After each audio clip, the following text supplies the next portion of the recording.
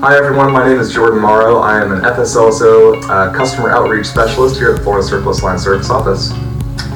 Hi, I'm Brian Young. I'm the Assistant Director of Agent and Insurer Services here at the FSLSO. Yeah, Brian, thank you so much for joining me today. One of the things I wanted to start off by talking with you about is the policy fee. Recently there have been some changes to the policy fee, and I was wondering if you can tell me a little bit about what those are. Well, of course, there was legislation passed, House Bill 301, which removed the policy fee cap for the fee that surplus lines agents can charge. So in the past, a surplus lines agent could only charge a $35 fee. That cap has been removed. As long as the fee is reasonable, it is enumerated in the policy, and most importantly, it's disclosed to the insured before purchase. So a couple questions we get about that legislative change is, the first one is always, what is reasonable? Well, of course, reasonable is not defined in statute. It is, at this point, our best guidance would be if the insured agrees to taking that fee and buying the policy, then it is termed reasonable. So then the second thing is it has to be enumerated on the policy. Now for most agents and agencies, they've always enumerated the policy fee on the policy, so that shouldn't be a big change. But now it is defined in statute. And then of course, the last thing is disclosing that fee to the insured before purchase. However that is most effectively done, whether it's on the quote, whether you want to get them to sign off on it, but it has to be disclosed to the insured before purchase. Yeah, I'm glad you were able to clear that up because like you said, we've been getting a lot of questions about what is reasonable, what is not reasonable. I think that's a great perspective and that really is going to help a lot of people. In a similar vein, there's also been some changes to the retail agent fee. Can you tell me a little bit about those?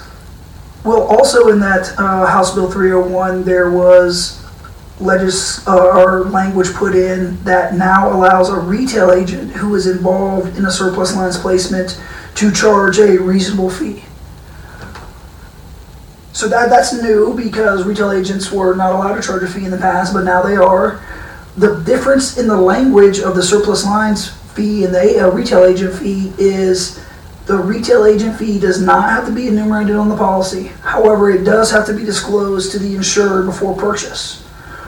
But probably the biggest difference in terms of taxation, the surplus lines agent fee is specifically included in the definition of premium in terms of taxation.